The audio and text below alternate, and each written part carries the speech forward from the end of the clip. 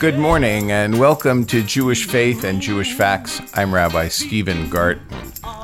You know, if we were to attend the movies in the summer, we would usually be exposed to what the movie industry calls blockbuster movies, which are often exaggerated movies about comic book style characters. And I'm sure some of you or your children or grandchildren could name the large movies that predominate in the summer, whether they're Superman, Batman, Avenger movies, Iron Man 1, 2, or 3, and even some of the cartoon movies offer us new visions of what heroes are. So I thought that for the next couple of weeks, I'd speak with you about Jewish heroes, and particularly look at some of the ancient heroes that are rarely discussed. Of course, it's often that we chat about Abraham, Isaac, and Jacob, and Sarah, Rebecca, Leah, and Rachel, who are considered the patriarchs and matriarchs of the ancient Jewish people. And of course, it's not unusual that we chat about Moses. And there was a recent movie about Noah. And so those biblical heroes are easily known and are discussed at great length, whether on air or in print. And there have been movies made about all of them, going back as far as the infamous Cecil B. DeMille, The Ten Commandments, or Steven Spielberg's The Prince of Egypt. This morning, I thought I'd begin with a conversation about some lesser-known heroes from what's known as the Rabbinic period. The Rabbinic period is usually associated with the time frame of approximately 100 years before zero, 100 years before the Common Era, up and through the completion of the Jewish legal text, the Talmud, in the mid-6th century of the Common Era. But this morning, I'm going to chat with you about some of the earliest heroes of that period. Often, people in the Jewish tradition use the acronym Chazal, Hachmenu Zichronam Livaracha. Chazal is not a single person. It's a term that refers collectively to the rabbis of that period. In a strict sense, Chazal refers to the final opinion expressed in the Talmud, but the term is sometimes used more loosely to refer to the generally accepted opinion of any of the wise people who have contributed to Jewish law. And so this morning, I want to chat with you, as I've already indicated, about the rabbis who might be included in the term Chazal. The first of the best-known rabbis were Hillel and Shammai. These two great scholars were born a generation or two before the beginning of the Common Era and are usually discussed together and contrasted with each other because they were contemporaries and leaders of two opposing schools of thought known in the Talmud as houses or schools. The Talmud records over 300 differences of opinion between Beit Hillel, the school of Hillel, and Beit Shammai, the school of Shammai. And in almost every one of these disputes, Rabbi Hillel's view prevailed. So let us talk about Rabbi Hillel, who is generally considered one of the great rabbinic heroes of the early stage. And in fact, sometimes he is called the greatest hero. He was the Nasi, probably untranslatable, but which is also which is often translated as the prince or president. It was actually a position that combined religious and secular leadership, and was the highest position of leadership in Jewish society during the several centuries preceding and several centuries following the destruction of the Second Temple. Hillel himself lived at the beginning of the century preceding the destruction in 70, and sitting opposite him at the head of the Sanhedrin, the Jewish Supreme Court, and filling the role of the Av Bet Din, the Chief Justice, was during Hillel's time his colleague Shammai, with whom he had, in their respective groups of students, numerous classical disagreements, as I've already mentioned. In addition to his contributions to the understanding of Jewish law, Hillel is famous for a number of incidents in his personal life and ethical pronouncements that he made. And it's often these ethical pronouncements that raise him to the status of hero. The most famous, perhaps, is the incident which occurred before his rise to leadership when he was not yet a scholar, but had a burning desire to study Torah. At that time, Torah study was tightly controlled and limited only to those of the highest caliber and those who could pay for it. Hillel, according to tradition, working as a wood chopper, did not have enough money to pay for entry into the Beit Midrash or the school. So on a freezing, snowy, cold day, he climbed upon the roof of the study hall and lay at the skylight listening to the lecture until he froze. The next morning, when scholars looked up and saw that their skylight did not reveal the sun, they had the custodian climb on top of the skylight to see what was blocking the sun, and they found the frozen body of Hillel. They retrieved his body, they brought him back to life, and changed the policy so that anyone who wished to study could come in and do so. And it's because of Hillel that Jewish education has become accessible to all who wish to access a formal or informal Jewish education.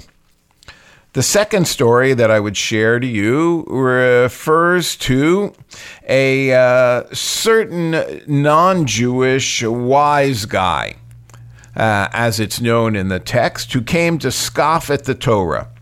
First, he came to the home of Shammai, and then to the home of Hillel. He said to Shammai, "Teach me the Torah while I'm standing on one foot." Shammai, sensing that perhaps there was a little cynicism and sarcasm here, had him thrown out of his home. And from this story, probably mostly, Shammai has received the bad rep as being a short-tempered person who did not suffer fools lightly. However, this is certainly not the case, since it is Shammai himself who teaches, "Receive everyone with a smiling face." When the individual came to the home of Hillel with the same request, Hillel responded, "No problem. The main idea of Torah is to love your neighbor as yourself. V'ahavta l'recha kamocha. Everything else is commentary. Now, if you're really interested," Hillel says, "go and study the commentary." So impressed with Hillel's response, according to Jewish tradition, that the visitor took Hillel up on his instruction and began to study the Torah seriously and became a Jew. In a third incident of Hillel's ethical principles, we find this quote associated with him in that section of the Mishnah, an early rabbinic text. And it says, according to Hillel, "Be among the disciples of Aaron, loving peace, pursuing peace, loving God's creatures, all of God's creatures, and bringing them close to Torah." And again, in that section of Mishnah, the rabbinic text called Pirkei Avot, Hillel is quoted as saying, "Do not judge your fellow until you reach his place." We, of course, understand this as don't judge a person until you've walked in their shoes. This is from the Prince of Sanhedrin. That is fundamentally impossible for one person to judge another because no one ever occupies the same place. That is, no person ever experiences exactly the same circumstances as another. Yet, the Torah commands us, according to Hillel, in fact, to judge others, playing by its rules, which are designed to reach the ultimate level of fairness that a human can reach. So you can see that Hillel, a great jurist, but also a great proponent of ethics, was certainly one of the great heroes. Hillel's rulings were often based on concern for the welfare of the individual. For example, with regard to the remarriage of an agunah, a woman whose husband is not known with certainty to be alive or dead, the view of Hillel was that she can remarry even on the basis of indirect evidence of the husband's death. Another example of his leniency is the story that I told you about the non-Jew who comes to learn about Judaism. Hillel is certainly understood to be someone who had a great desire to make the new form of Judaism, rabbinic Judaism, accessible to other individuals. I want to now talk to you about one of my favorite rabbinic heroes, Rabbi Akiva. Among the many great heroes in Jewish history, Rabbi Akiva arguably represents a combination of everything that we consider heroic about the Jewish people. At the least, he is one of the most beloved figures in Jewish history, a person whose influence and stature is a source of inspiration throughout all the ages. Whatever one says about Rabbi Akiva, one can never say enough. The Talmud compares him favorably to Moses, which you can imagine is the ultimate compliment in the Jewish lexicon. He is offered throughout our history as a national hero. And there are a number of reasons why we elevate this gentleman known as Rabbi Akiva to such a high position. First, he represents every man, so to speak. He did not descend from the Jewish aristocracy, the priesthood, or did he have noble ancestry. He came from a family of converts. There is an opinion that his father was a convert. If not his father, then certainly his grandfather was. Not only that, but he descended from the evil general Sisera, who was the persecutor of the Jews at the time of the judge Deborah. The rabbis tell us that the descendants of Sisera, the Babylonian king Nebuchadnezzar, and even Haman studied Torah and became prominent Jews. Interestingly enough, in our modern times, there are descendants of German officers and the SS, as well as other descendants of the persecutors of Jews who found their way to the Jewish people and even in areas of prominence are noted in the Jewish world. Nevertheless, Rabbi Akiva's lineage created a social handicap. It says to be careful of converts 36 times in the Torah. There is no mitzvah that is repeated so many times. The reason is because it is human nature to be clannish, to not like outsiders. Therefore, the Torah emphasizes over and over again that we also are strangers in a strange land. Nevertheless, apparently we do need that reminder because sometimes we behave that way towards others, forgetting that we are strangers in strange lands. Although Rabbi Akiva's life began handicapped in the sense that he lacked pedigree in a society that honored pedigree, he turned it into a positive symbol by becoming the everyman who has within him the ability to rise above his limitations and truly become great.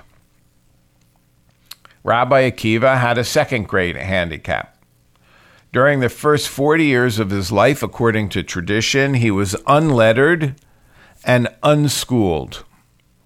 Imagine that later in life he would be known as a scholar so great that he, compared to Moses, was illiterate up until middle age. He had to go with his young child to school to learn to read the Hebrew alphabet. And not only was he unlearned, but resentful of those who were learned. The Talmud records him as saying that he had such hatred for Torah scholars during those evil early years that had he had the chance, he would have bitten them like a wild donkey. What turned him around? Why did he, according to Jewish tradition, overcome his resistance to those who were learning? The story is told that once, after despairing that he could never understand the Torah, he saw water dripping onto a rock. And even though the water fell drop by drop, it had eroded the rock. The verse in Job says, "Water wears down rock.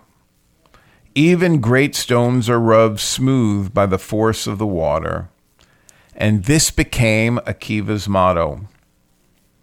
If water can wear down a stone, Akiva could become a scholar of Torah. If water could wear down a stone, he said, then every person can study Torah.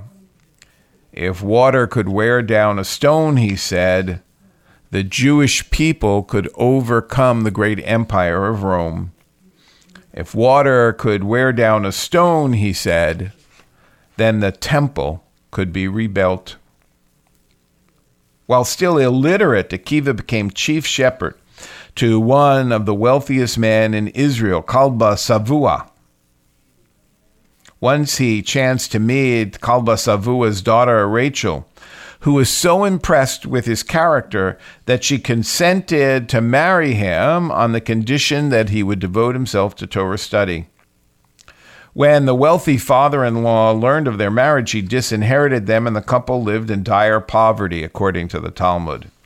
However, Rachel continued to believe in Akiva and encouraged him to leave home to study Torah.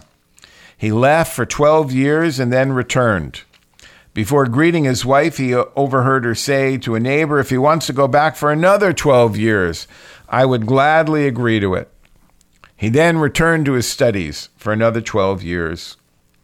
In those 24 years, he studied under great men like Rabbi Eliezer ben Hyrcanus and Rabbi Yehoshua ben Hanina, even Rabbi Tarfon, whom we meet all the time in the Talmud with Rabbi Akiva, originally was this great teacher. Nevertheless, Rabbi Akiva rose to become a colleague with them. He rose because of his great tenacity.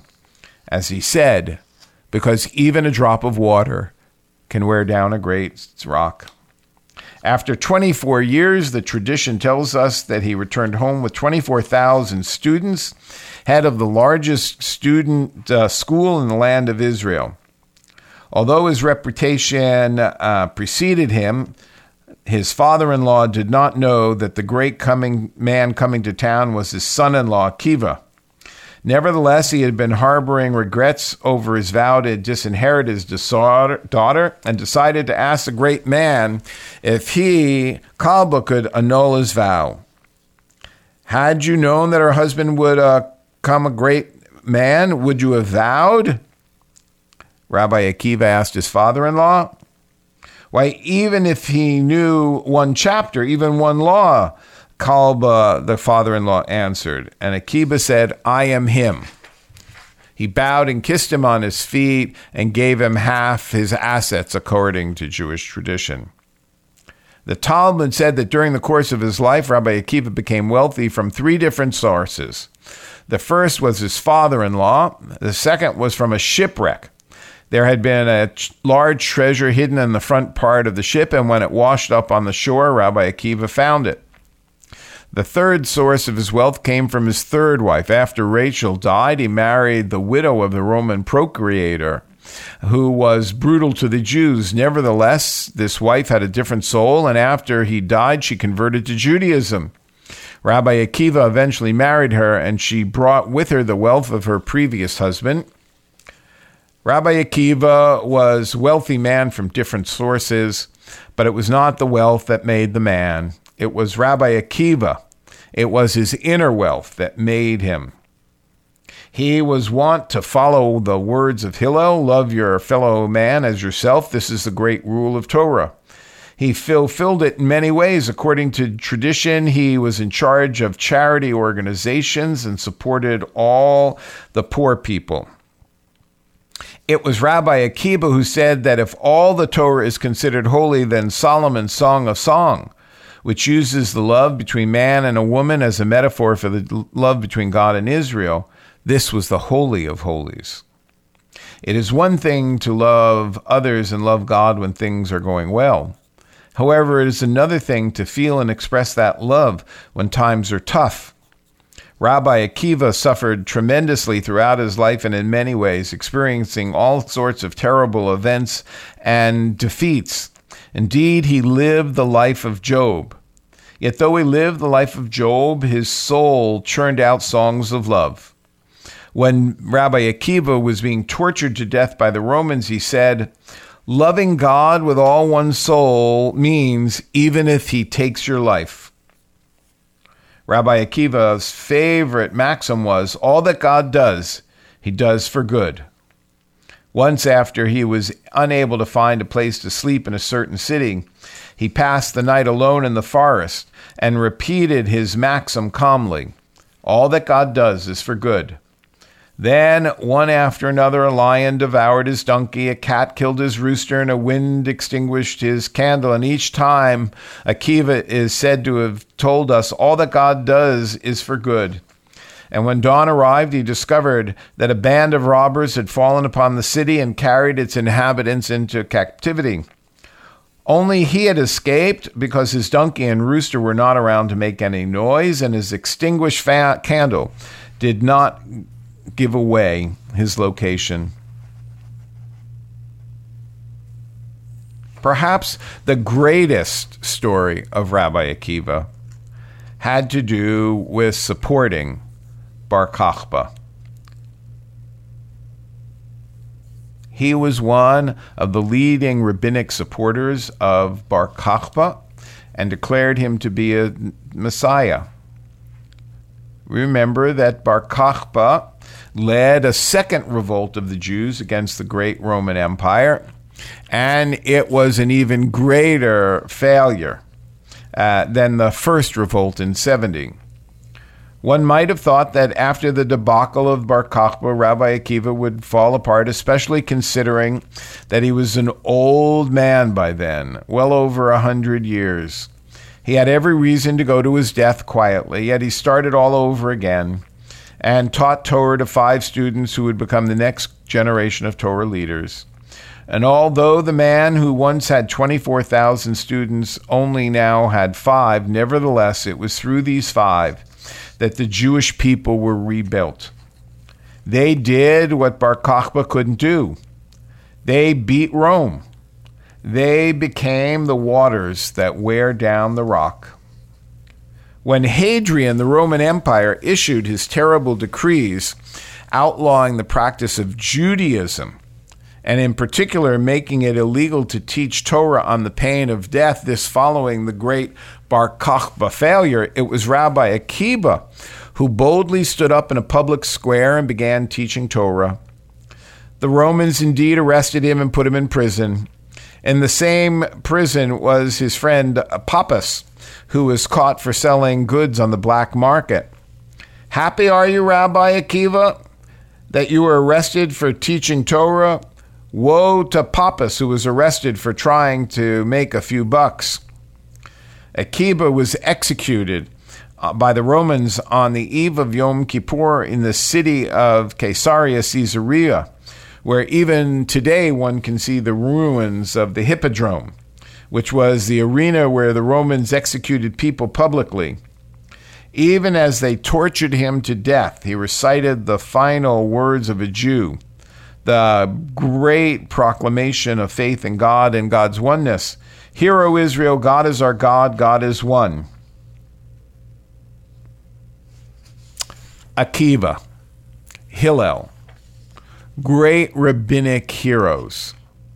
That is why, even during the summer, when we could be thinking of Superman and Batman and other kinds of mythical cartoon characters, we in the Jewish community turn to our characters of the ancient past, our rabbinic heroes, who lived and died to give great meaning to Torah.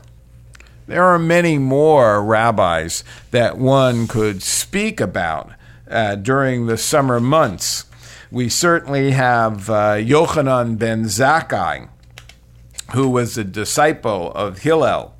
He is called the father of wisdom and the father of scholars because he ensured the continuation of Jewish scholarship after Jerusalem fell. And we certainly could speak about Judah HaNasi, the rabbi who, after the Roman destruction of the Jewish people, wrote the first part of Jewish law known as Mishnah. And there are many, many more rabbis of that period to discuss. Jewish heroes, not with superpowers, but with super faith. Jewish heroes, not who fly to get to heaven, but reach heaven through their faith. Jewish heroes, individuals whose lives are not caricatures, but role models for those who want to know Jewish faith and Jewish facts. I'm Rabbi Stephen Garten, saying shalom and have a nice day.